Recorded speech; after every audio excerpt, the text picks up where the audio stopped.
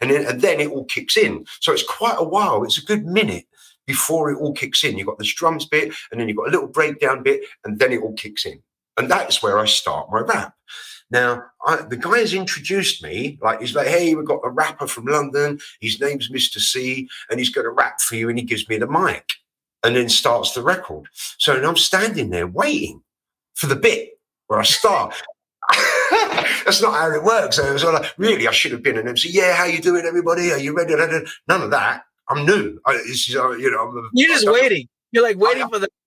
So people were like, come on, hurry up. What are you doing? Come on. Yeah. And then it breaks down. Heavy, 5, 5, 5. I know that. And then it kicks in. Like the whole thing comes in. And so once it kicks, and by the time it gets to the breakdown bit, you can hear people going, oh, sort it out. Boo.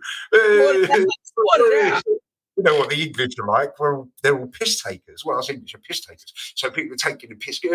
And then as the beat kicks in, I start, right? Well, I'm slick, bad. Check me out. I come to show you what rapping is all about. Because I'm rocking on the mics every day of the week. Same rap that I just did. And it went off. People started going mad. Like, it kicked right off. It was crazy. And I was like, that was it. I'm in. I'm addicted. I'm 17. I'm like, that is it. This is me. This is what I'm doing. This is, I've been writing lyrics for a couple of years. I got books full of lyrics, and I'm ready. This is it, my first club gig.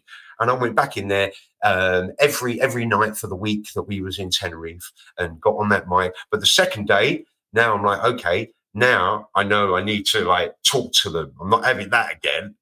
So then, that was where I learned to be I'd already been a rapper for a couple of years, but now I'm learning to be an MC because now I've got to interact with the crowd before I start to deliver lyrics.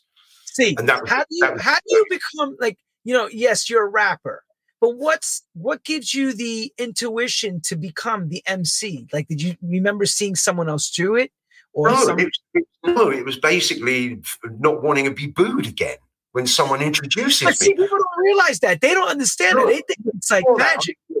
Look, before that, I would be in this CB Radio Breakers Club, and I would be in there, and the DJ would be playing electro or disco, and I'd say, yeah, give me the mic, and I wouldn't do any MC, and I'd just start rapping. So that, for me, was the thing, whereas now this dude, he's introduced me, stopped the music in the nightclub, introduced me, and started. Proper. So I wasn't expecting that. I was expecting for him to just carry on playing music like he was and then give me the mic, not do the whole introduction. And that was what made me go, oh, wow, I need to actually talk to people. I need to address people. I need to get them G'd up a little bit. And so the next night I went back, that was what I'd learned. I was like, okay, hey, everybody, how you doing? We're going to have some fun. Yeah, all right. We're going to start rapping for you in a minute, but I want to make sure everybody's into the groove. You're into the groove? Yeah, let me see you moving. You see? So now I know what I'm doing. Now I know that I've now got a plan.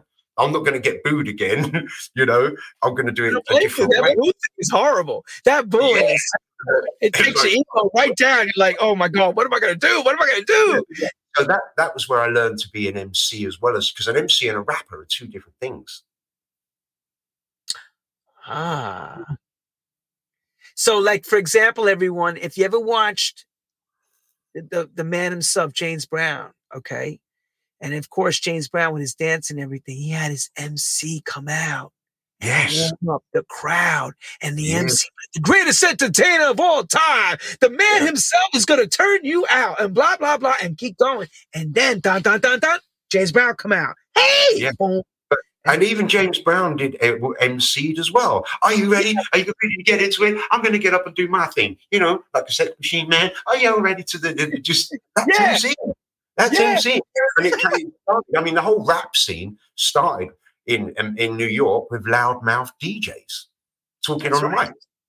That's how the MC thing started. And then rap came out of that.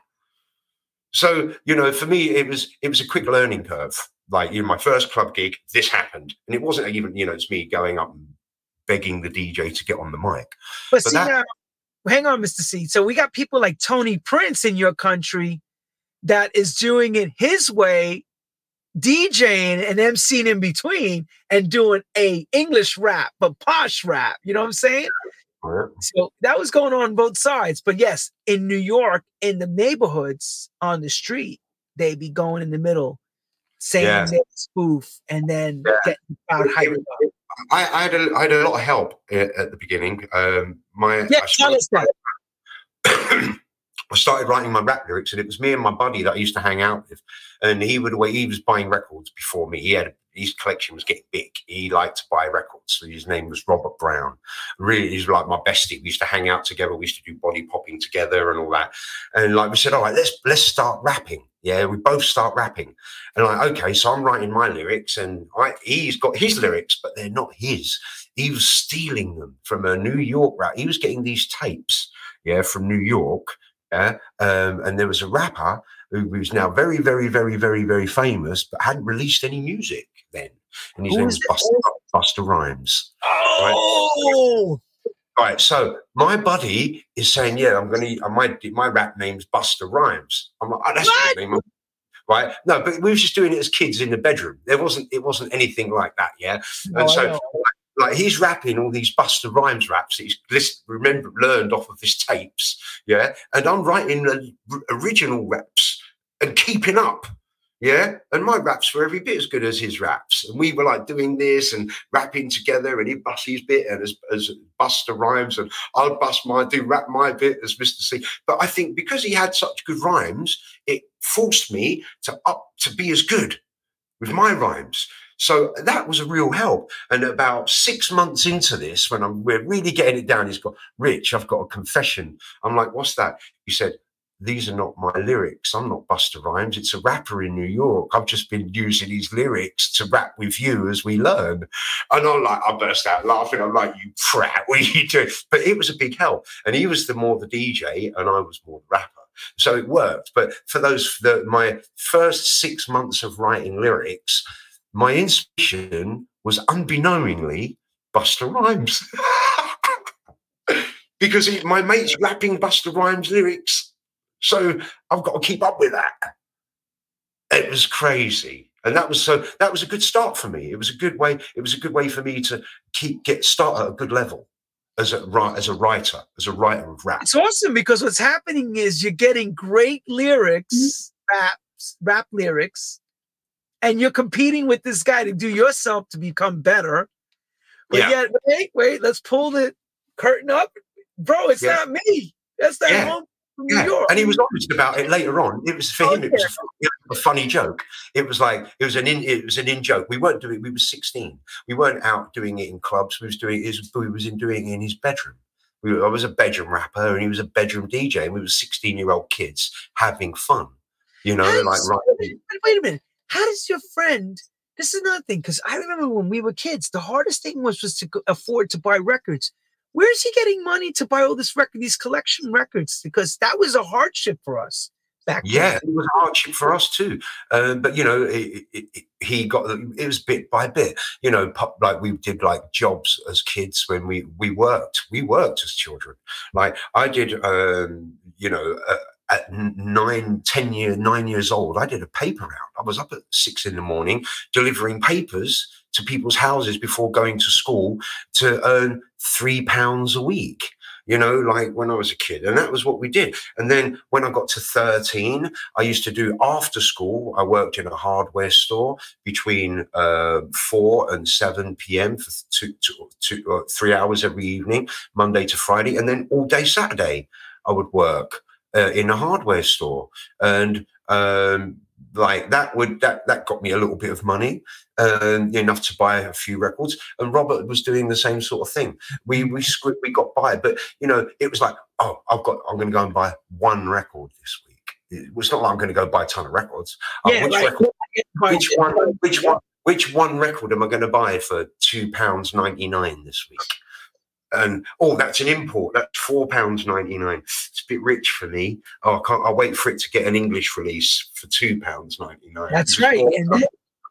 It's a bit more.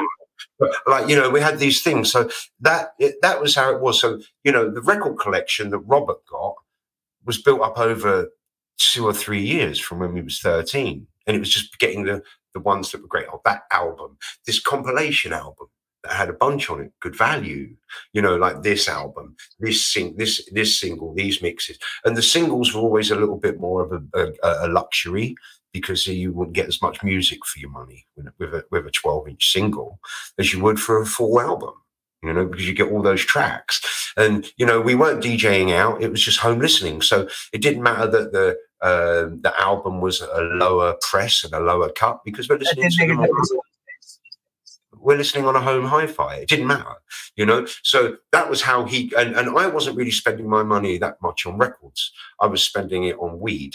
Yeah. So like, and I would always be like, you know what? I bought my microphone. I've got my microphone. He's the DJ, he can buy the records. And I'd get the odd record here and there. Oh, I like that, I'm going to buy that. Oh, yeah, I like that, I'm going to buy that. And my collection built up slowly. It wasn't until I made that transition into being a DJ that I really started buying.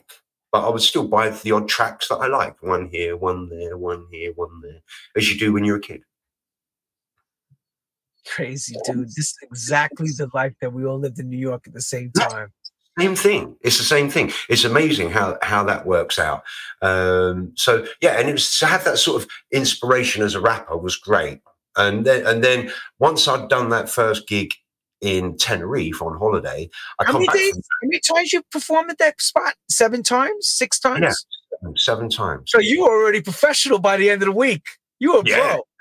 Damn straight. And then I was like, going to clubs, and then I started rapping with various different people. There was a radio station in London called London Weekend Radio, or LWR. I remember that. Right. So this was one of the early stations as well. And one of the radio DJs on there was a DJ called Ron Tom. Yeah. And he's like, he played soul, funk, disco, hip hop, whatever, all right across the spectrum of that. And he was like the original Funky Dread with the big dreadlocks, but shaved around the sides. And Ron Tom lived in the street next to me.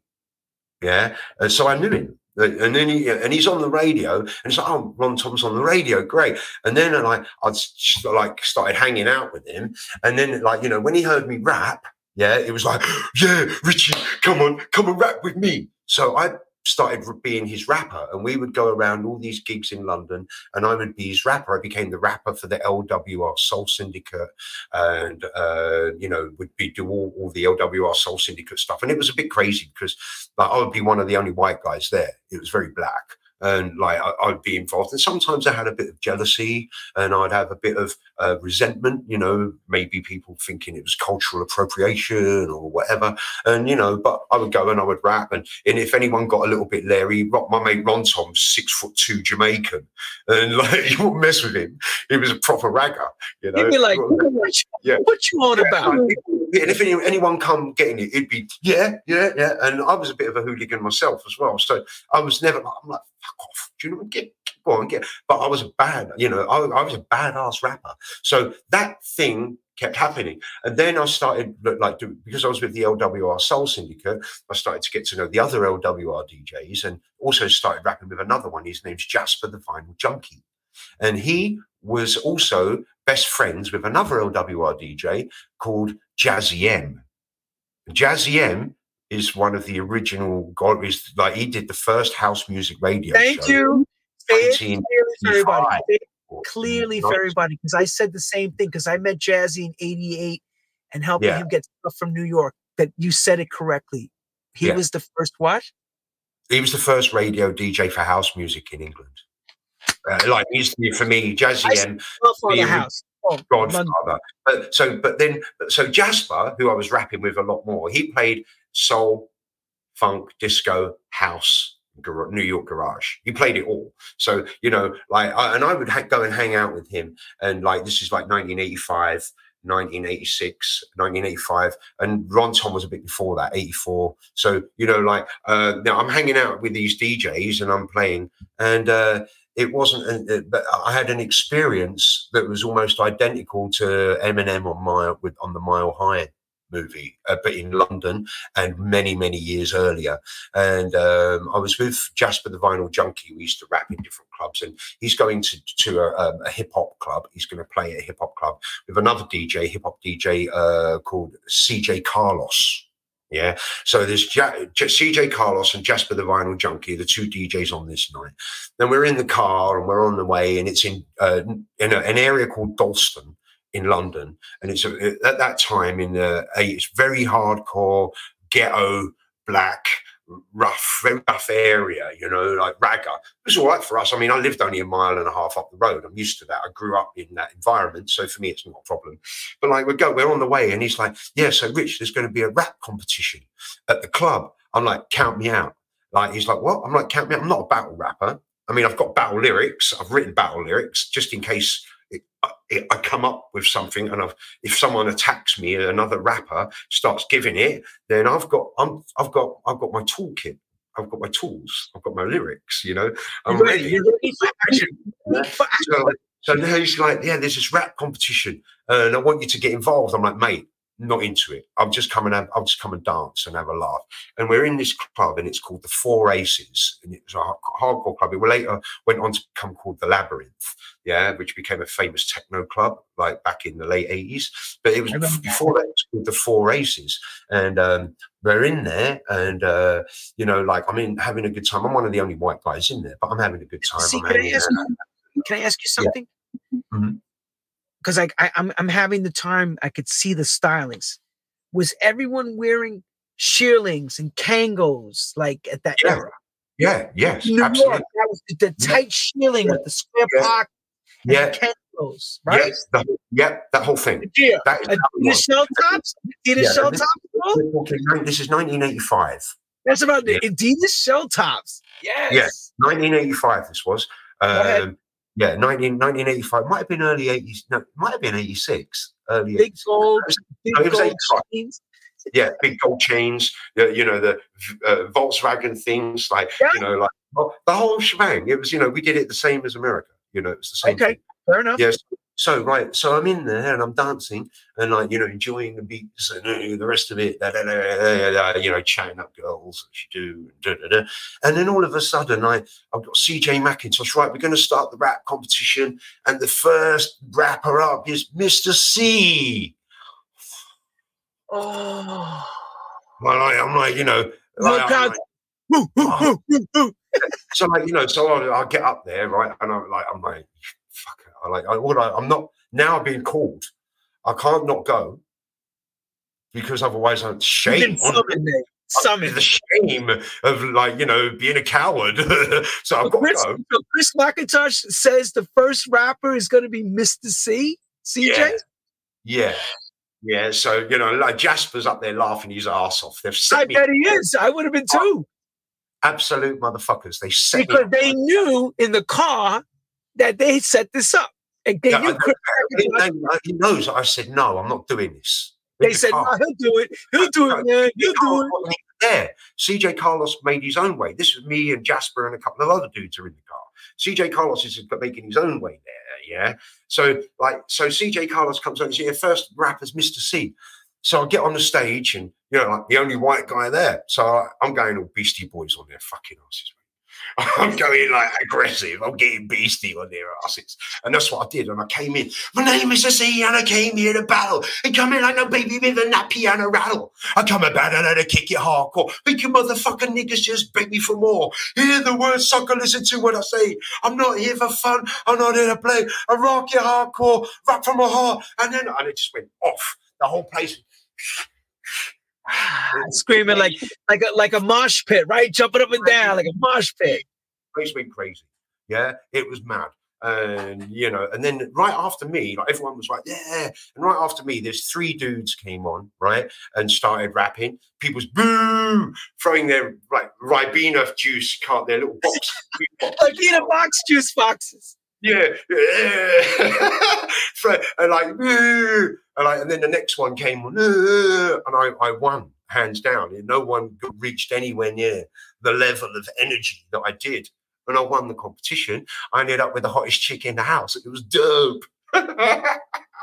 And that was a massive thing. Like that was a proper like that in like, you know, Eminem's Mile High. It was like the same kind of shit. Sweatbox. But in 1985. Right. Sweatbox. Yeah. Underground. Yeah. And totally real. Like, here we go. Totally real. That was crazy. And it was a big learning curve, a big experience for me. And it's funny because it wasn't really not much longer after that. I changed styles altogether. Like a year later in 1986, you know, I was like, you know, I want to move on. And then I started rapping on house music. Well, that's funny you say that, because right around that time, Eric B. and Rakim sampled that Paid in Full. And those records, and everything started to get real magical sounding and musical. And the club scene was starting to take those records as part of the set with the electro dance music. Yeah, because Jasper would play electro, he would play disco, he would play hip hop, and like, you know, so, and I was a disco music DJ. I liked it upbeat, yeah. And when it started getting slower and slower, the hip hop, and a bit more aggressive, and a bit more like the lyrics started to become a bit aggressive, like talking derogatory about women and like. That's a little later. Yeah. Yeah, but it's still that yeah, no, but later I'm talking about 85, 86 now. 86 I'm talking about now. So this is later. So by 86 it starts to get a bit more aggressive, and I'm like, you know what, this isn't me. My style of rap is fun. It's about if I'm going, hey, aggressive. Because that's the, you know, with the whole rap scene, these people are expressing their lives.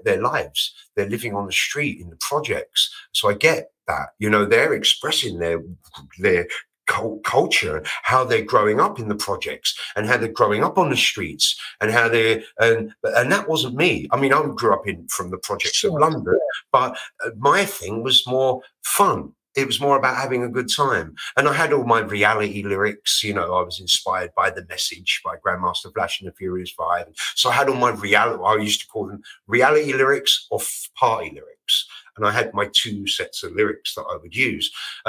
So for me, like, you know, I got to this point where it started to get a little bit aggressive, and, you know, I wanted to go more upbeat. And I thought, you know, and house music was just starting to show itself. 85, 86, house music just started to come through, and I was immediately into it. I was into electro big time. So house music is like an evolution of electro and disco in one thing. This is me all over, you know, like when things like Serious Intention came through, like the Easy Street records and the early Jump Street records, and, you know, Russ Brown, Found a Way. It started to make that crossover, you know, and Lola with Wax the Van. So, but when I heard Wax the Van, I was like, what is this? This is house. And it wasn't called house then.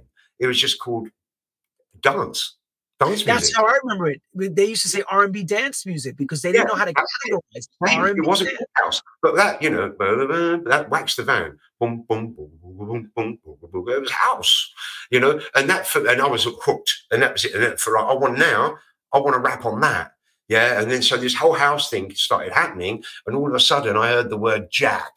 You know, Jack in 1986, Jackie Body. So I'm writing lyrics about Jack.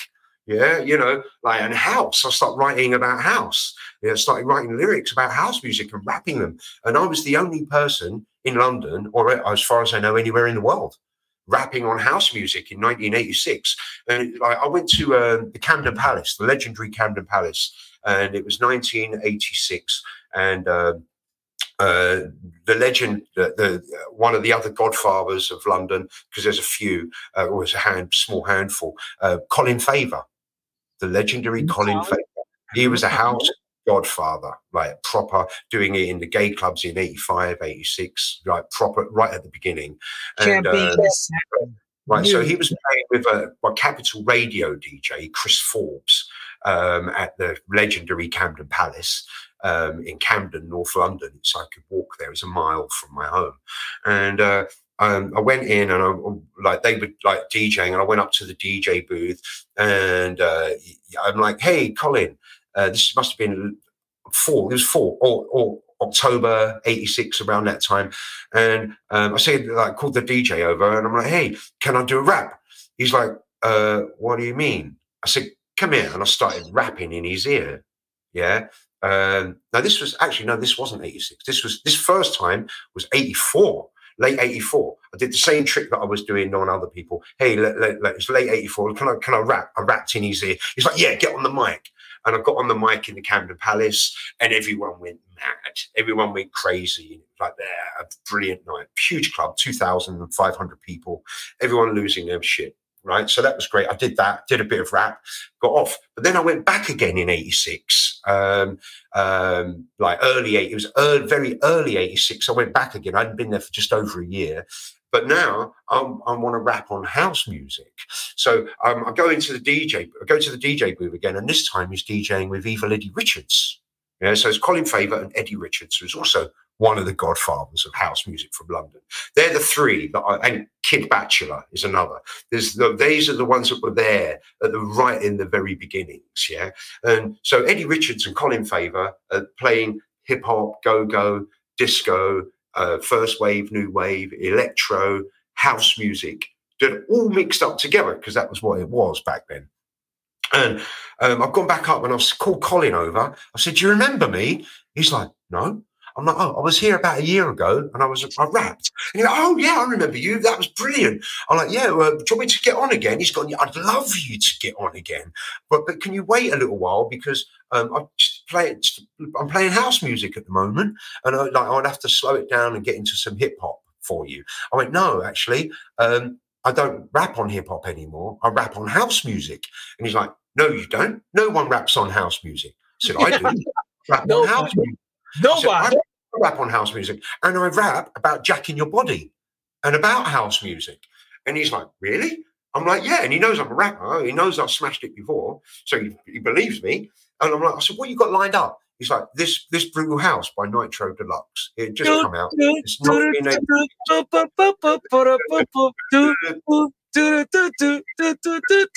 can hear the melody. Oh my God. Groove to the melody. So, bro. He brings me in. I get on the mic and I'm like, and I start, jack your body, jack, right. Jack, you'll be ODY. Become a jack your body because you're looking so fly. With me, Mr. C, on the MRC, make your jack your body in the place to be. So just jack the groove. You ain't got nothing to prove, so make your body move. Only time you can rest against the wall is when you feel that your body is about to fall. Until that time, stay up on your feet. And I make you rock your body to the house music beat. And if I stop rocking, it won't be no choice. It will only be because I lost my voice. It's like that.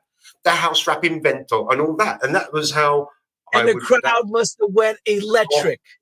Lost in mind. Eddie Richards is like, let's go in the studio. He's just starting his bad records label. Colin Favour, come to Kiss FM next week. I'm on Kiss. Come and rap for me on the radio. Right. Media. And that was it. That was when I went into the studio with Eddie to make my first record in 86. It was a bit later, in middle 86, late 86. Didn't get released until the summer of 87, August 87. That was my first release. And it wasn't a rap. If I had have done a rap on a house song, and that would have been my first release, and I could have even preceded that, because at one time I was rapping with Jasper the Vinyl Junkie at the Cricketers in Chertsey. It was one Sunday thing that he used to do. And Adonis come and done a PA. Yeah, right, in 86, like late 86. And Adonis was done his PA, and then he saw me rapping, and it blew his mind. And Adonis said, let's do something together. I'm like, well, when are you leaving? And he's like, tomorrow.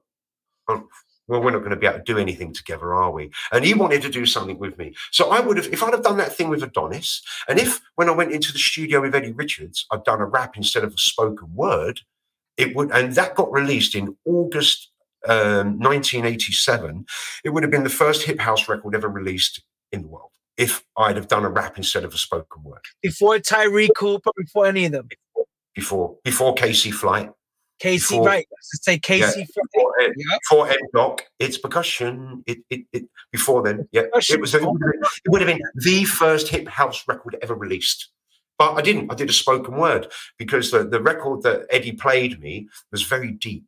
It made this very deep house tune, and it made me want to do something more profound. I was already a meditator at that time, and so I did a spoken word about the power of meditation and positive thinking and what you can achieve with that. And that was my very first record. Spoken word.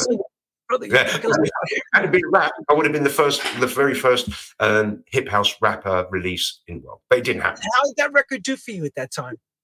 I sold about 6,000 records, which was really good for a deep underground house. Damn right, it was very good for a deep meditation type record. Yeah, it was on Bad Records, BAAD, which was Eddie's label. He released Mac Attack, Art of Drums on there, was the first release. This was the second release, and it was 4 different artists. There was me, there was Syndicate, there was Ian B, and DJ T, who was a house music DJ on Kiss FM as well. So I was one of 4 tracks on this various artists EP that got released in August 1987, and that was it. That was my first release, and it was at that point that when that was released, I was like, you know what, I need to give up my day job. I was delivering milk. I was doing a milk round, delivering milk to people's doorsteps. That was my real job. And it's like, look, I need to really dedicate myself now. And I don't want to just write vocals and be a vocalist. I need to make the music and be a DJ as well. So that was when I started to become, that was when I gave up my day job to become a DJ. Page 125, as we turn to that chapter now, it's a very important one. You should say page, because the song was called Page 67. The first vocal, the spoken word thing I did. But yeah, go ahead. So let's get this correct. So you did the spoken word. You were baptized by fire between getting pulled every which way, because now all of a sudden they all see your skills and everybody wants a piece of that. Like Britney says, everybody wants a piece of me. You know what I mean? So now it's the tone to say, I can actually really make some serious coins from this, and I can take this seriously, but I got to be in it to win it heavy. You can't deliver milk starting at 4:35 in the morning. Yeah, and I was continuing to rap. Like, I was the resident MC at a club called Raw, and that was in the YMCA in Tottenham Court Road. Yeah, and the DJ, the DJ and promoter of Raw was the legendary Dave Durrell, who did Pump Up the Volume, Mars. Yeah, so I was rapping with him. Pump up the volume, which was the first record to have all these samples and nobody cleared, and everybody came after this guy. Yeah, right. Remember that? Yeah, Came after him. So I was rapping there, like rapping on house music, rapping on that sort of stuff. So I became this house rapper. I got known as the house rapper. I was the first person rapping on house music anywhere in London, and I made it my own. Moved away from the hip hop scene altogether, embedded in house music, and then became a house music DJ. Started buying up all the records. I got gigs straight away, because by this time I'm already very well known in the nightclub scene as the rapper Mr. C. So I'm able to say to the promoters, hey, how about having me DJ? And they're like, what, you DJ as well? I'm like, here's a mixtape. And they listen to the mixtape and go, fucking hell, that's really good. Mixing's excellent. Yes, you can warm up. So there I am, warming up. 87, late 87, early 88, getting my warm-up sets in late 87. And so that was my start as a DJ. But because I knew everyone, I had an automatic in. And they were like, oh, Mr. C's DJing. Mr. C's on the flyer as a DJ, not a rapper. What's going on there? Now everyone's curious. So now I'm starting to get mixtapes out there, and people are seeing that I'm playing the most badass house music. And I'm mixing it up like a proper mixer. Because obviously as a DJ, as a rapper, I know all the breaks. I know where you're meant to start the mix. I know where you're meant to end the mix. For me, I learned to mix on a belt drive with no pitch control. So when I get on a tech mix, it's butter. It's absolutely easy. It's so simple. It's like butter, mate. It's like boom. And that was how the DJing started. I did my own night. I did a couple of parties in a council house, in council flat. Like the whole council estate was in there doing these like all-night parties. I did 2 of those, and we got in trouble on the second one. And then I moved that into a club at the beginning of in February 1988, and that was called Fantasy. So I started my own night called Fantasy in February 1988 in a club called the HQ in Camden Lock in North London. And it was a small club, held a couple of hundred people, and it was a Monday night, and it was house, acid, techno. And I believe that February 1988, it would have been the first non-gay house music club, rave club in London. I believe so.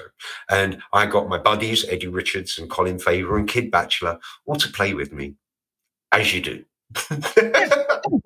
Hey, I'm doing this night. And they're like, I'm down. Yeah, I'm down. So I can hear, anyway, these are my buddies. These are my homies. So anyway, I'm setting up this club. Next thing you know, I'm down. I'm there. So, you know, I'm a new DJ. I'm creating my own parties to DJ and getting established DJs to play with me, and that's how I was able to get in as a DJ. Is this a picture of this kid?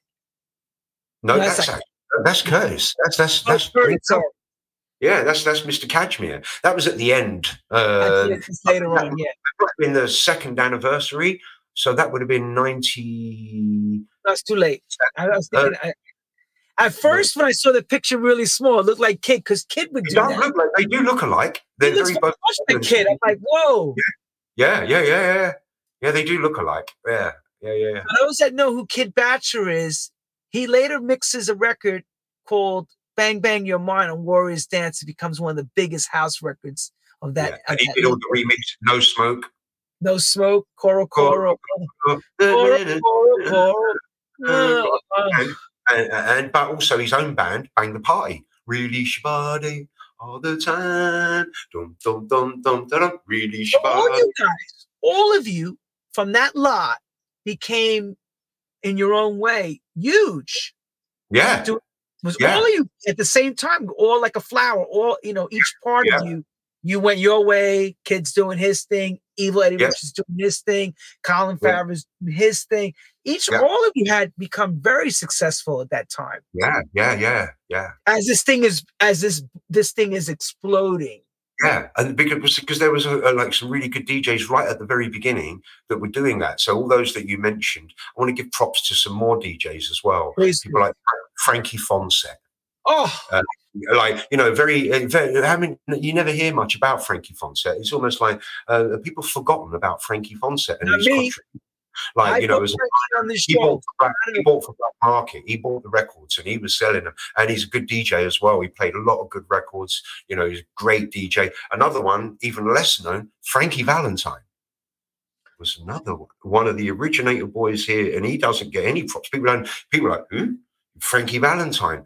Like, these people deserve to be mentioned, from the ones that were right there at the beginning in 1984, 85, 86, 87. Obviously, you have the more commercial side with DJs like Paul Oakenfold and Danny Rampling were doing their more, it was a bit more white, what they were doing. The ones all that I've mentioned is all a bit more black, a bit more urban sounding house music. So that's the side. Which was what we was into. So, I wanted to give the Frankies, Frankie Valentine, Frankie Fonsett, a little prop as well, because they were all. Deserve it. Then also Ian B was another one. Eon. And then there was DJ T was another dude that, was one of the early 87 on Kiss FM. So there was a few people doing proper house music from New York and Chicago and Detroit. There was a dozen of DJs of us together that were really pushing that in 88, that underground sound of house. And we kept, and then it completely blew up into this culture. And the music come from America. It was black dance music and Hispanic dance music from New York, Chicago, and Detroit. And that was what our scene was on. But the culture comes from us. We made the culture. Oh, yes. That's like rave culture, acid house culture. We made that. That's us. And let me give you some DJs I've mentioned now. We made the culture. And up in the north, they had it as well. There was obviously another originator that I've got to give props to, Graham Park. Graham Park was there right at the beginning. I listened to him in 1986 in the warehouse in Nottingham playing house music. Yeah, so Graham Park was another one. Mike Pickering, what they were doing at the Hacienda. Was at the same time. So what was happening in London? There was a thing going on in Manchester a much smaller scene because Manchester was only based around one club, whereas London was based around lots of different things because it's a much bigger city in London. So while we had all these early parties in warehouses and stuff like that, and clubs like the Camden Palace and Pyramid and Busby's and Mud Club and all these different clubs in 85, 86, 87, they had the Hacienda in Manchester. So you have to give those guys props as well from England. But together, collective of DJs made rave culture happen. We invented it and exported it back to America. I know. But I will say this, without having you guys championing all these sounds, all of us would never have the careers we've had. I don't know. I disagree. I think it would have happened anyway. And if it wasn't us, it would have been someone else. Because it was right after that, 88, when it all blew up. You had people like Dimitri in Amsterdam, not Dimitri from Paris, Dimitri from Amsterdam. Brilliant, absolutely brilliant house music DJ. Doing it in Holland as well. He was one of the first on the mainland of Europe. You have to give props to those guys. Saying that those DJs, we're talking about the culture of the magazines and helping to blow this up worldwide. Yeah, well, I'm saying if we didn't, someone else would have. Because I believe the music is still great. It holds its own. And the culture would have come from the music. You have to bear in mind at that same time, 86, 87, and then especially 88, ecstasy tablets became available. And that was the spark that ignited the culture. The music was the wood. The music was the wood of the fire. The ecstasy, and let's call the fire rave culture. The wood was the music. The spark was the ecstasy, the MDMA. And that was like, bam, all of a sudden you've got this brand new music from the streets, from an underground culture, black urban culture, which was what we was all about in England anyway, from disco and electro. You've got this brand new music, and then you've got this little pill that makes all that music sound amazing. And you're like, all of a sudden, everyone is, acid, and it was just bedlam. It kicked off, there's I've got to also mention the Boys Own crew in London. Yes. And I need to mention a couple of others that were right there in 88 that would made a lot of difference. Fabio, Groove Rider, they were more the South London boys, and they were playing house music. Jumping Jack Frost, these are all drum and bass DJs now, playing house music. LTJ Bookham, playing house music. These were all playing in house in 88 as well. So these were, again, DJs that helped it come through. Carl Cox right at the beginning always. There's lots of DJs. And as our culture grew, all these DJs were just like,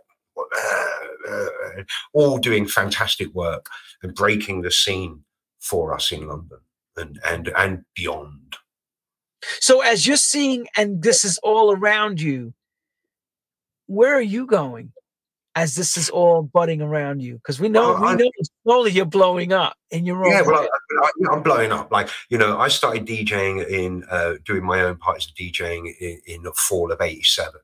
By summer 88, I'm one of the biggest DJs in London. 6 months later, I'm one of the biggest DJs in London. I'm playing warehouse parties. I'm playing clubs. I played in 1988. I'm DJing in Berlin.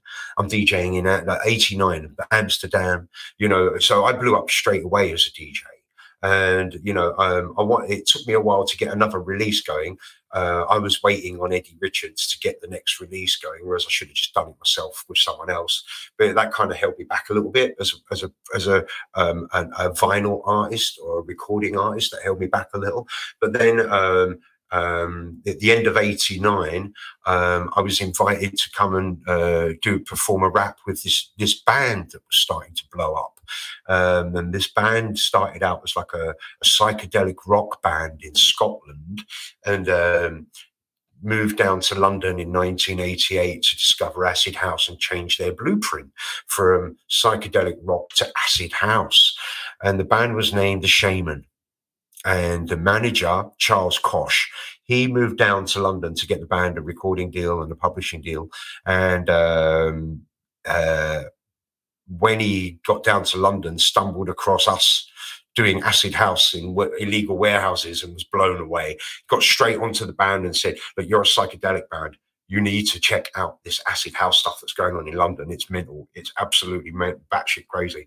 They came down as psychedelic heads, like psychedelic rockers, who like the electronic side of it, and went, "Woo, yes." Never went back, squatted, stayed, became part of the community. And then it was the following year, and I DJ'd for like the manager. He put on his own little raves because he liked it, and he asked me to DJ. So I played for him before the band even came down. I played for the manager at an illegal warehouse party in Whitechapel.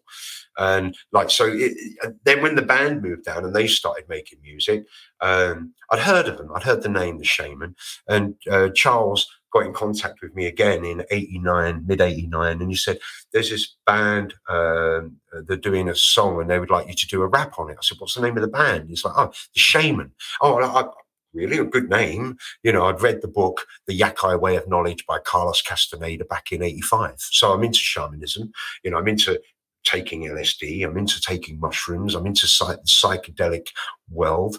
And I thought, oh, that's a great name for a band. I'm like, what's the song called? It's like, Move Any Mountain. I'm like, well, that's me. I'd already done a song about what you can do with meditation and the power of positive thinking. This is me all over. I've been practicing this since I was a kid, since I was 17, positive thinking and meditating and making things happen for me. I'm like, yeah, this sounds like me. And they sent me the track. He sent me the track and I thought, it's a bit white. It's very white, alternative. It's not house.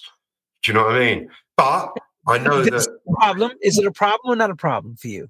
It was a bit of a problem at the time. So how did you handle it? What did you do? Well, I think the name of the band and the nature of the song itself persuaded me to do it. It's metaphysical in a and when you're looking at it, it's a metaphysical way. Like, you know what? I knew that I could add to this song in a big way with my rap.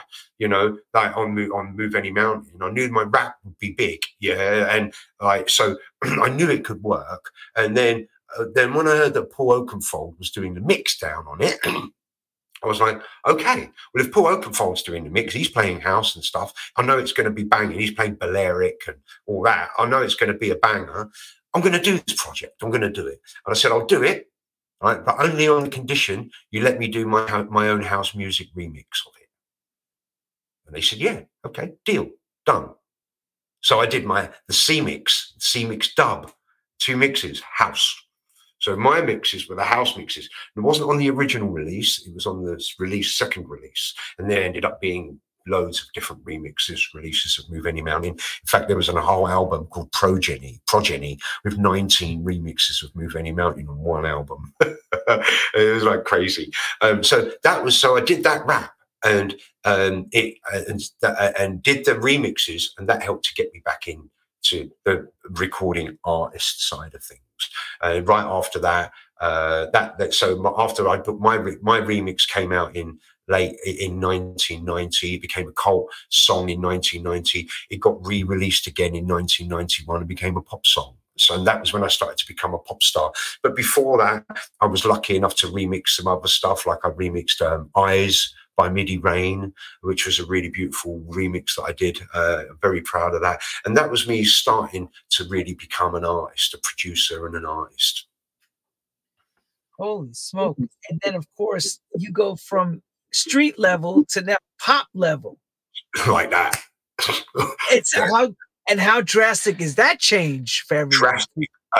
Drastic. Like, you know, when Move Any Mountain blew up, it was like, okay, that was 91. And it blew up summer 91. It was already a cult hit in clubs through all of 90. Wait. So were you driving a Ford Mondeo and they had a Rolls Royce next week? I mean, is it like that dress? No. I mean, yeah, I was driving the piece of shit car. Yeah, like I had a Vauxhall Vectra. Yeah, I was driving a piece of shit car, but I didn't spend my money then on stuff like that. Like so I put that basically. I put that record out, and then that was 91, and I didn't really earn much money from that. You know, I earned a little. It wasn't a great deal. You know, I was just a guest rapper on a small percentage. You know, and then the remix was really just for the love. just get my name out there. I didn't care about the money. I just wanted to be on the record. Like, you can have the remix, the band. You know, I still get my little percentage as the rapper, as the artist. I get my little 2% as the guest singer, which is nothing. It was a bit of pocket money, you know. But that was that. But then after Move Any Mountain was when we was recording the video in Tenerife. Will Sinnott and Colin Angus both asked me to join the band as a full member because they wanted to consolidate the band with a rapper and a female vocalist as well. So I'm like, okay, yeah, all right, I'm in.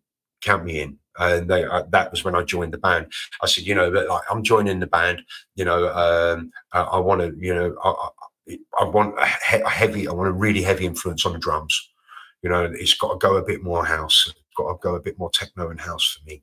And they're like, yeah, we love it. Come on, get involved. But then sadly, we lost Will Sinnott, and he drowned right after the video shoot. He was taking a little break on the next island from Tenerife. Funny, Tenerife again, which is where I first MC'd. But that was where we recorded the Move Any Mountain video. It was in Tenerife, Mount Teide. Yeah, and so he went to the La Gomera, which was the next island along, and was swimming. He'd already been warned by his girlfriend not to go into a certain area because of the strong undercurrents. She was a stronger swimmer than him, and he ignored her and went into the stronger area, and he got caught by the riptide and dragged under and drowned.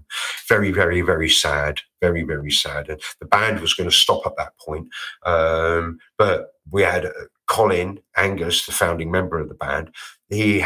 And the governor, he had a barrage of mail from fans. Please don't stop the band. It's such an important band because we're an information band. We're talking about society issues, human evolution, altered states of consciousness. Like, the band is a psychedelic band. And now the Shaman is the only dance band in the world talking about these subjects. You know, so it's a very important band. All our songs are about altered states, being positive, moving any mountain, making it mine. You know, all these things, you know, Omega Omega from the beginning to the end. Before I came along, it's a psychedelic information band. And that turned into a dance band, but still psychedelic information. We were the only band doing that. So it was very important as a band to continue. And because of the fans and the letters and everything else, Colin's like, you into continuing? And I'm like, yeah. He also asked Plavka, because she sung Hyperreal, Plavka Lonok. She sung Hyperreal, and he asked her to stick around, but she said no, she was off. And she went on to do that big track with Jam and Spoon. Yeah. So, you know, and then we had to consolidate our band with another female singer, and we was able to get Jaleesa Anderson. We worked with another girl, Cheryl, who was great for like live, and we was going to record with her, but she was a good singer, but there was something not quite powerful enough. But then we met Jaleesa Anderson, who's this powerful soul disco singer, from America, amazing singer, and she just blew our minds. She was like, okay, this is going to be our singer. And she sung Love, Sex, Intelligence and Forever People. And we made the Boss Drum album, which had Ebenezer Good, Boss Drum, Coming On Strong, all those hits on the album. So that was how that went. But sadly, we lost Will. And, that was a really big part of the band's history. And, without Will, and without his effort and without what he brought to the table, the Shaman would never have been the band that they were, and I probably would never have got involved. So a lot of gratitude. And, for Colin and Will both to want me on to become a member of the band they saw talent. They knew what they were getting with you. You're coming with a whole different angle, raw talent, street worthy, and you're bringing that. What was missing? I know I'm good with music. I'm good at finding the chords and the progressions that I want, and the melodies and the bass lines. And my drum writing skills are proper. I've got some proper drums on me. And it's like, wait, you missed to tell me that part. Are you musically trained, or you just have a good ear? I have a good ear. When I was 13 in school, I did in high school. You have you guys in America, you have junior high and high. We don't. We just have high school. And when you leave primary school at 11, you go into high school and you do 5 years of high school. And at the end of the third year of high school, at 13, 14, you pick what options you want to take for the last 2 years to study for O-levels and GCSEs, etc., before you then go on to college. So I didn't pick music. Yeah. And this music teacher called my mum to the school, yeah, and broke down in tears saying, you have to make him pick music. Like, I've been in this school for 13 years. This is a school of 1,200 boys. Yeah, a lot of boys in that school. I've been here 13 years and your boy is only the second natural talent that I've had. You have to make him pick music. Oh, you could just play by ear, the recorder, the piano, like, you know, and I didn't. And my mum said, I can't make him do anything he doesn't want to do. The teacher broke down crying because I didn't pick music. So I was a natural and I didn't pick music. And I thought I was going to be an architect when I was 14. I was into technical drawing and art, and I'm an artist. So I was into the art side of drawing and technical drawing. And I thought I would be an architect. That's what I thought I was at that time. And I picked, instead of picking music, I picked metalwork and woodwork and carpentry and architectural drawing, technical drawing. Because that was what I thought I was going to do. If I'd have known, I would have picked music. And it was only probably a year later that I didn't even go to school anymore because I was bored with it. I was truant from school and huffing glue and causing trouble on the streets, in the projects, in the council estates. That was my upbringing. So I didn't graduate high school. I wasn't trained in anything. It was all just natural. Wow. That's I see people how we find out the true house story. There it is. Yeah. Yeah. That's real. That's real talk now. Yeah. I can play chords. I say, oh, that's a nice chord. And I always because I was brought up on funk and soul and disco, I naturally went more for the minor chords than the major chords. So that was my thing. I like the bit deeper, the bit more melancholy, the bit more jazzy, which is all based on minor jazz fifths, minor jazz sevenths. And, I liked that sound. I liked the weirdness of that chord. So that was my preference in music. And it was all by ear. I'm not musically trained in any way. I didn't study. I didn't go to college. I didn't do any of that. Yes, you did. The street. The street, yeah. Street college. That's the college. You learn on the job in the street. Yeah. And I tell people it's what you extract from the street and expunge it and make part of you. Absolutely.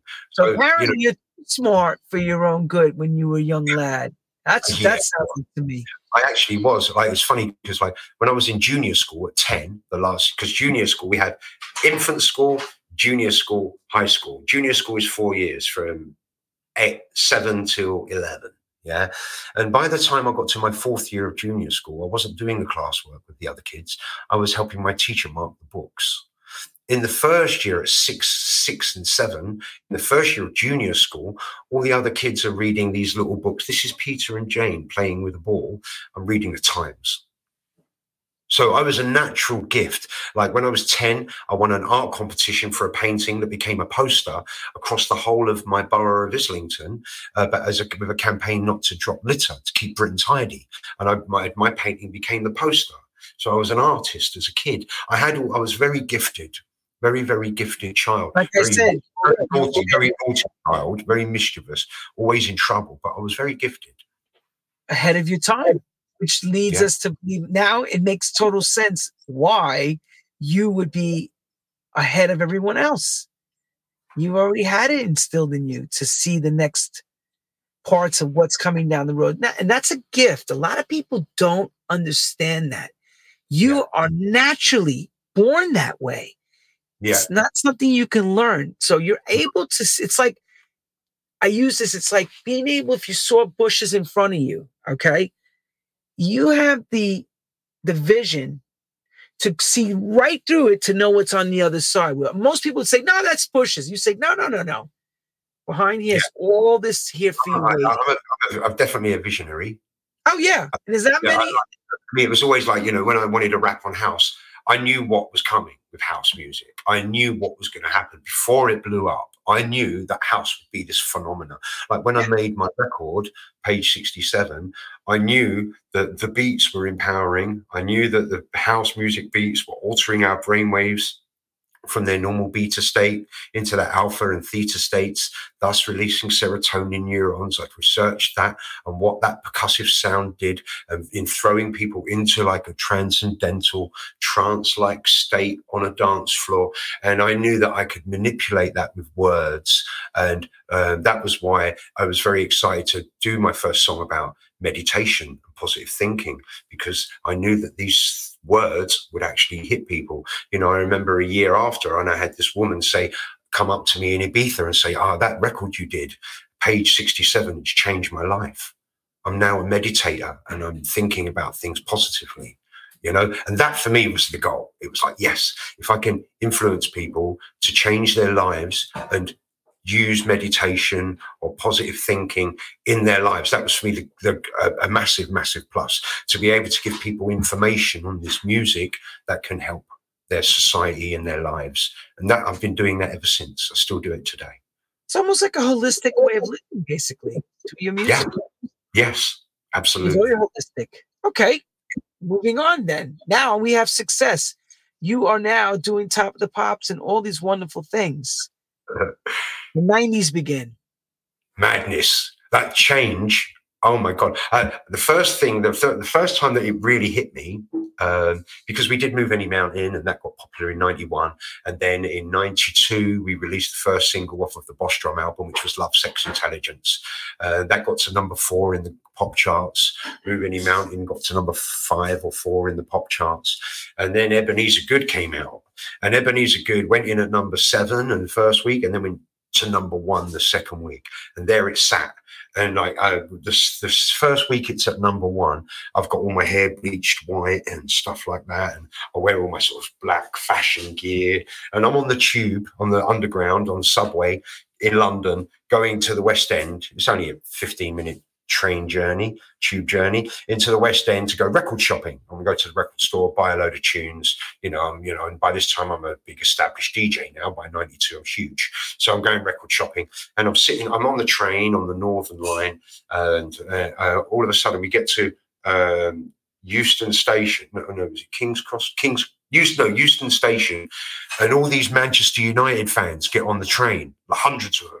They've come down from Manchester. They've got off their train. They all pile on the train, and one of them's gone, he's a good. And they're all looking at me, and now the whole train is going, he's a good, all pointing at me on the train. I'm like, fuck it. I wanted the ground to open up and swallow me. And it was like, I got off on the next station, which was Warren Street. I'm like, see you later, guys. I'm out of here. And I learned a big lesson that day. All of a sudden, I'm really famous. I got off at Warren Street. Now I'm noticing it, because before I wasn't even paying attention. I've got my Walkman on. I'm not even really paying attention. Now I'm seeing everybody looking at me and pointing at me. And I'm like, walking up the street. So from that day, that was the day where I was like, I'm no longer incognito. I can't just walk up the street anymore.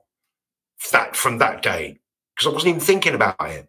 Now I've got, like, the next day, baseball cap, sunglasses, jeans. You know what I mean? I'm not wearing my fashion gear. Like when I'm on the street, I've got to be and I'm still getting people doing double takes, even though I've got a baseball cap on and glasses. I'm still getting them double taking, because now I'm a number 1. How that television changes your life, so they see you on that telly. Oh my God. It's like look at the heartthrob he was with the makeup. Look at him. Look how hot he's hot right now. Yeah, that's what's so let's go back to that again. You know what I'm saying? So that's like the Rolling Stone picture. Here we go. The guy who was at the sweaty club is now a heartthrob in a sense. Yeah, absolutely. And for both the celebrityness and the gay community as well. For both the straight and gay community. I'm saying this. The celebrity part has a funny way of changing things, how you're viewed. It does. Everyone changed their view. And people that I still got my same friends that I grew up with. I still got those same friends that I grew up with as a kid. Yeah, because they see you as a guy. But they started to treat me differently. What? Sudden, they started to treat me a bit different. Oh, he's a pop star now. And so they started to treat you a little bit different, a little bit of jealousy, a little bit of green eye, a little bit about he's got to bring us in, a little bit. They started to treat me different. Yeah. And then if they're treating me different, I'm going to treat them different back as a cause and effect. And I fell out of a few people because, like if people start saying, oh, yeah, he's getting up his own ass, I'll go and knock on their door. What are you fucking talking about? Who are you talking about? Talking about me, you cunt. I'll go and knock on their door. Do you know what I mean? Because I'm still ghetto. You know what I mean? And that was a thing. And I lost because they watched you on an interview on the telly, probably saying what you were saying, and they're probably at home screaming, that's that same prick we hung out with from the schoolyard. Who the hell does he think he is? My mates that I was still hanging out with getting a bit green-eyed. Oh, that's horrible. Yeah.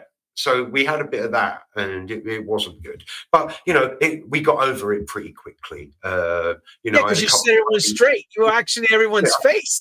Yeah, well, while my mates are being a bit, some of my mates are being a bit funny, I've also got new mates that were supportive of me. There was one guy, Paul Francis.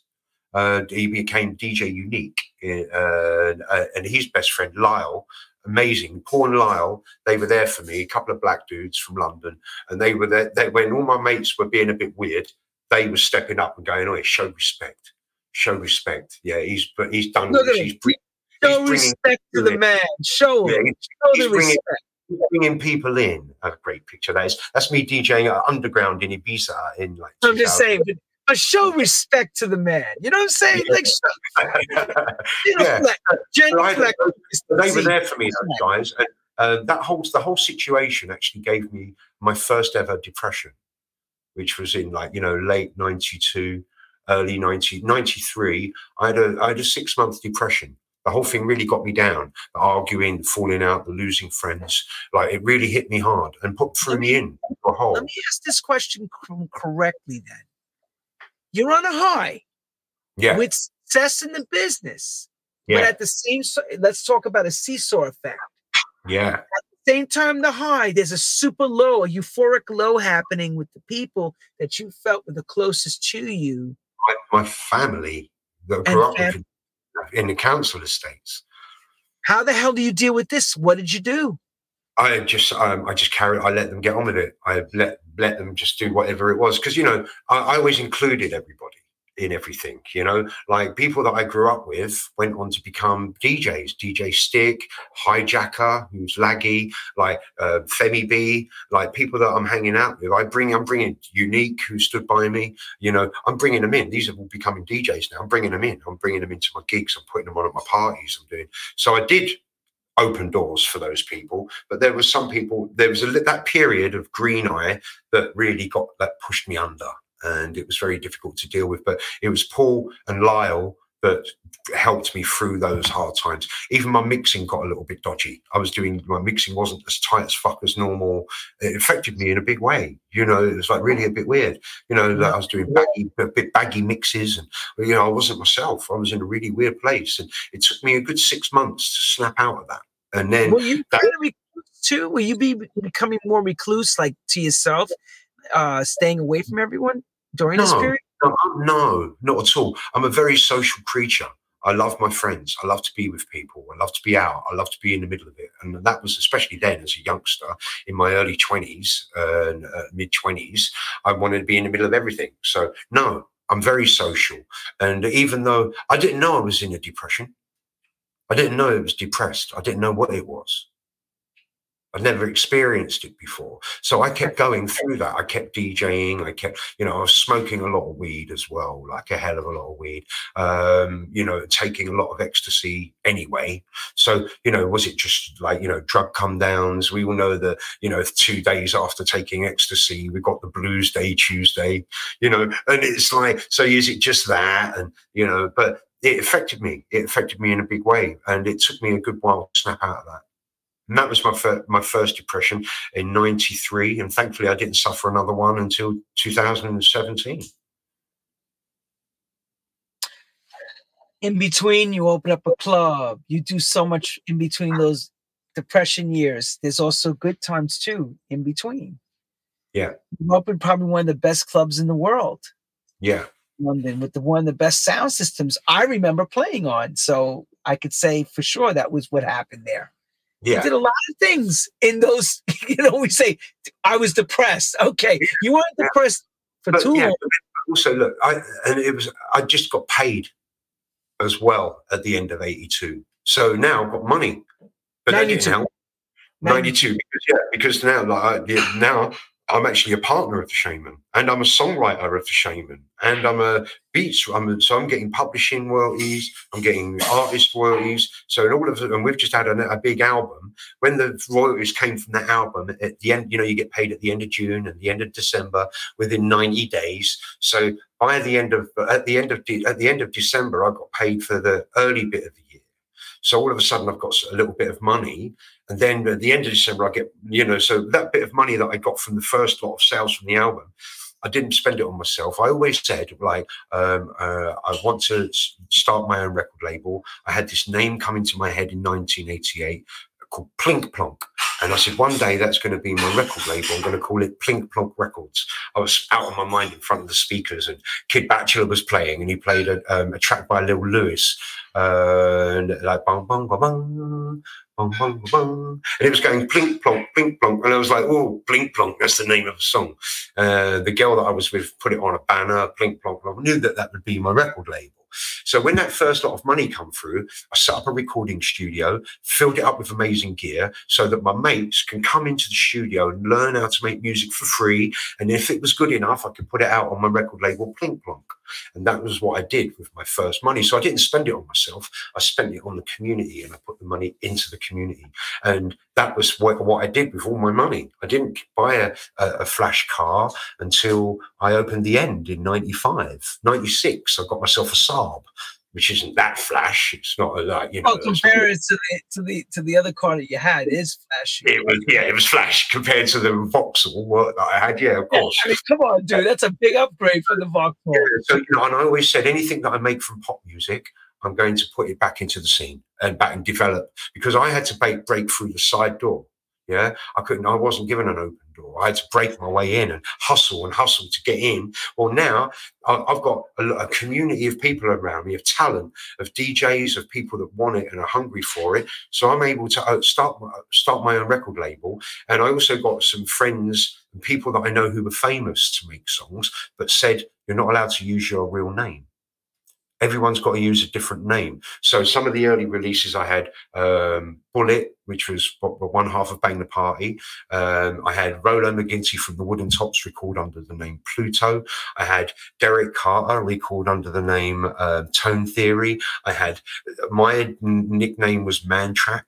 Everyone had a different name, so nobody could judge. And then the new boys that were coming in, Megalon, Wild West, Stranger. Well, Stranger wasn't a new boy. He was Ian Tregoning, the engineer for Yellow, was the Stranger. So I'm getting so it doesn't matter whether you're someone who's been around doing music or someone who's new and learned. There was no judgment on who was these artists. It's all unknown names. So every release, amazing packaging, amazing music, new names. Nobody knew who any of the artists were, and we kept it a secret. We're not telling you who any of these artists are. And that was the beginnings for Plink Plonk. And I put all my money into that. And I didn't keep, like I said, I didn't buy a house, didn't buy a flash car, just put my money in. As I promised, if I make money from pop, I'm going to develop the underground with it. I'm going to put it back into the music, back into the underground. And that's what I did. And the last of my remaining money from the Shaman, I put into the End to make the End happen. And I was still living in rented accommodation. I didn't buy a house. I opened the End nightclub instead. It weren't about me. It was about the community and doing something for underground dance music. And I'm still doing that today. Okay, so now I know in London you have this thing called the firms and the security firms and stuff that control these clubs. Because I know that because I remember working with one of the firms, on a record. that the hooligan firms so you open up the End, and you're in the center of London doing this. What kind of troubles this start to bring to you? Because I know there's mafia. Well, we call the firms. It's similar to mafia. It's English mafia. We had a little trouble, but not with the regular mafia. Not with the regular firms. I'm already known. in London. People know me. I've got mates. I'm a football fan, and I was involved a little bit as a teenager, and a bit of hooliganism. And I've got my mates, and I'm a Chelsea fan, and some of the Chelsea boys know me, and all the Arsenal boys know me because I was brought up with them. And some of the gangsters in North London gangsters, are my friends. I grew up with and went to school with. This is my peeps. So I was kind of protected. There was gangs in East London that come into some things in East London, but it never affected me with my events or my things because I was kind of protected. I had my security. I had my, and I knew. There was a problem with the end. There was a big problem with the gay scene.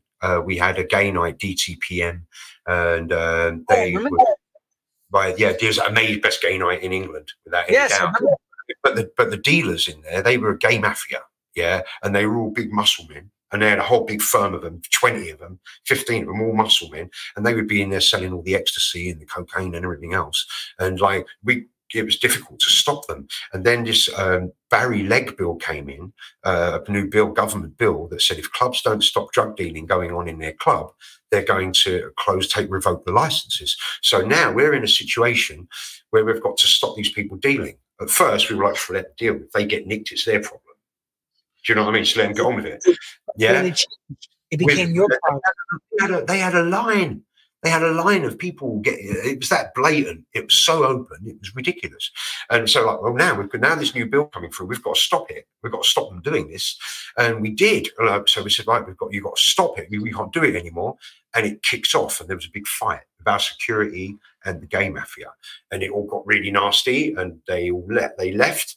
The next week, we know they're coming back. So I take control of the situation and I call my boys. And my boys are the heavy heavies, not the gay heavies, but the heavies. So I call in and I've got we work out a little thing with Leo's father. Leo's my partner, Leo and Bushwhacker. Leo's my partner in the end, and Leo's father is also my partner in the end. And the plan, we put together a plan, and it was like, okay, you come in your shirt and tie. He's an older man, like posh, very middle class, talks very posh, very well. He's going to meet with him, and he's going to say, no, you can't come in here, because that's going to throw them. That there's this older posh man saying you can't come in. It's not security. You can't come in. It's an old posh man saying you can't. Who says we can't come in? Mr. C says you can't come in. Where the fuck is Mr. C? Bring him out here now. And he's already out here. He's over there, over the road, just there. They look over the street. They see the two men that I'm with and run. All 20 of them. Run away. Really? Yeah. I never see anyone move so fast in my life. So that's a case of my upbringing, standing up, looking up for me. My mates that I grew up with, standing, going, yeah. You called what we call enforcement. I called the big boys. Or my friend Byron would say bone crushers. Yeah, the big boys. They're, the ones you don't bone crushers. They don't play. They don't talk. Yeah, they don't play. And they see them and they're off. And that was it. Never had a problem ever again. Ever again.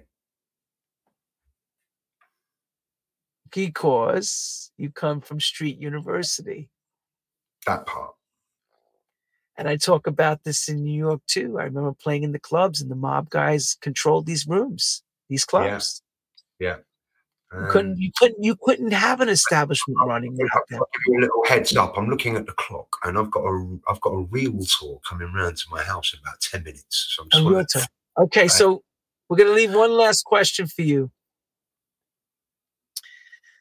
And I was going to ask this, you have done all these amazing things. Okay. So many. I mean, you've covered so much, and thank you. Yeah. Well, obviously there was the record labels, Plink Plonk, End Recordings, and now Super Freak Records and events that I do now. Last but not least, where does Mr. C see him going in the yonder from now? That's the plan that we want to know. There's lots of plans. I studied 5 years as a method actor, trained. So I'm a trained method actor, and I've studied psychology. I teach meditation because I've been into it since 1983. And so I teach meditation and help people as a life coach, provide tools for them to be able to be the masters of their own universes and their own illusions. So that's definitely going to be some of that in my future. There's definitely going to be some acting in my future, but the music story is not finished yet by a long shot. And I'm moving back to London actually tomorrow, and I'm going to continue working my label, Super Freak Records, and making loads of music. And I want, you know, I'm pushing hard, and that's why I'm moving back to London, because I've got much more support and opportunity there for my label to grow. My management are there, my PR company is there, all my team is there. So I need to really get there so I can make Super Freak the platform that it deserves to be, so I can continue to support new talent and new kids coming through to push their music. The legacy is everything for me. It's about now, you know, Super Freak is one of the best underground acid labels in the world, but it's underground. It goes below the radar.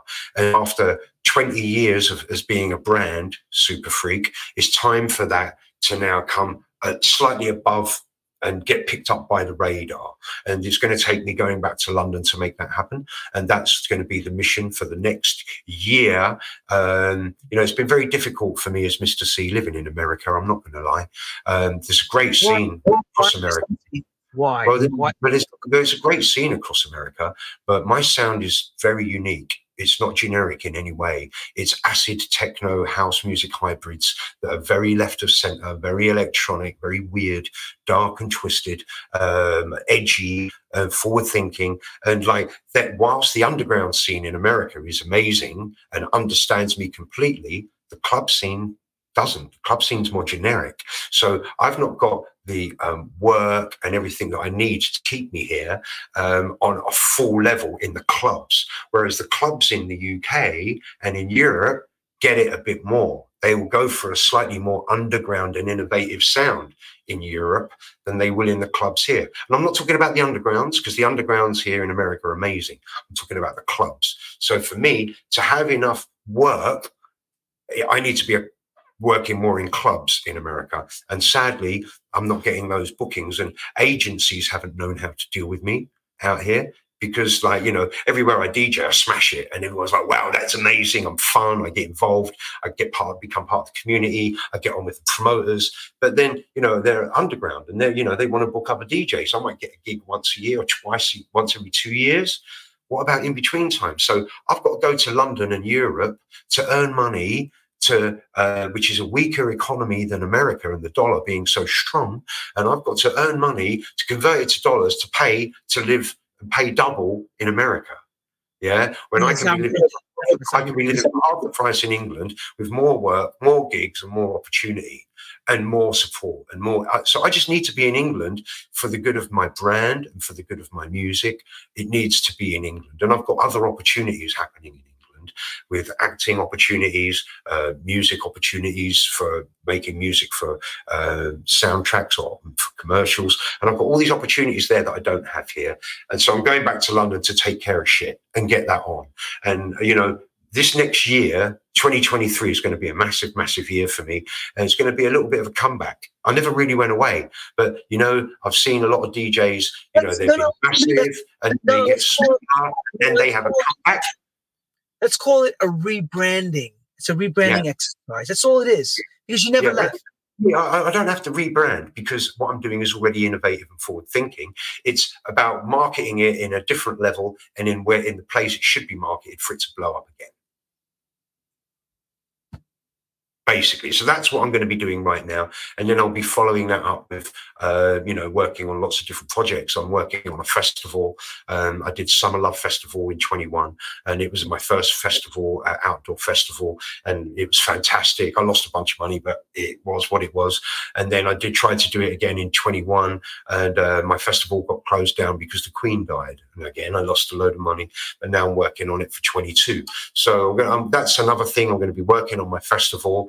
I'm changing the name from Summer Love Festival to Manifest. It's a much better name, a bit more festival style name, but it's going to have the same arenas, and there's going to be a Summer Love Arena, so there'll still be the connection, but the name will change. It's a rebranding of the festival. So I'm going to work on the festival. I'm going to work on the label. I'm going to work more on my own productions. I want to get more prolific because I'll be more focused. I won't be having to travel off for 3 weeks, 4 weeks to earn money to come home to pay for the bills. I'll be there and I'll be settled, and I'll be more prolific with my songwriting and my music writing because I'll be more focused and not have to travel as much. And so there's all these things that I need to be doing to follow my flow into the goal that I have. Is there a call for you guys for the Shaman to go back out? Have you been asked about that? People have been asking. I get harassed on my Mr. C page all day long. It's never going to happen. Colin Angus doesn't want to. He's never wanted to do it again. And he's the governor. He's the founding member of the band. And, without Colin, there is no Shaman. And while I've been right up for it, believe me, over the last 10 years, I've been up for making it back because it's a very important band.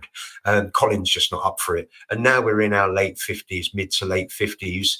It's no point. We're no Rolling Stones. It's a young man's game, and touring is a young man's game. It's not an older gentleman's game, and that I think that's a big part of it. And even I feel like that even as a DJ now. I don't want to be DJing every weekend, doing 10 gigs a month. It's too much for me now. I want to pick and choose and do the 3 or 4 gigs a month that really suit me, and have to take weekends off and be more focused. It wants to be like that Smiley. I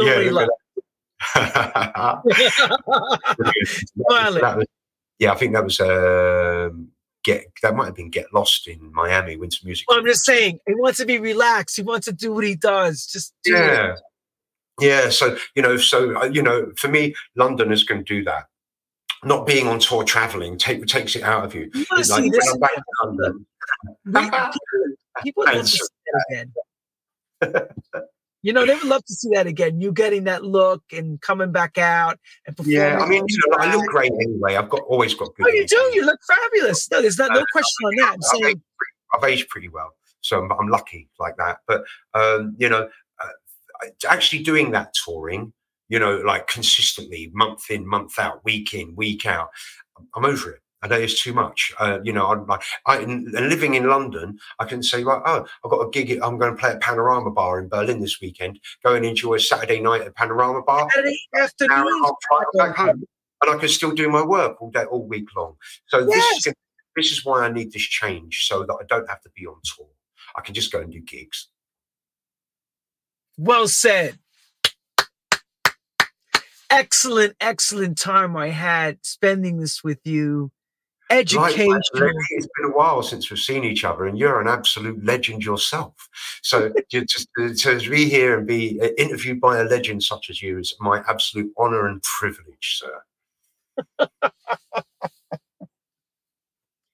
I can't thank you enough, and I'm blushing, for God's sake. I don't like to blush, but thank you. I will say this. Don't stop what you're doing, because the key to staying young is exactly what you're doing. Yeah. Don't stop. Rock it to the rhythm. Don't stop. That's it. That's true, brother. You got to keep going, because if you're not, because the minute you take your foot up the accelerator, it's over. Only you control that. Only you. I just heard a knock at my door. Well, our timing is perfect, isn't it? It's wonderful. For everyone out there in the world, thank you very much, Mr. C, Richard West. Merry Christmas. Thank you so much for having me on board. Absolutely brilliant. You look after yourself, and you be very well, sir. Thank you, sir. And hopefully soon we'll be working together again. It's been a long time, but thank you.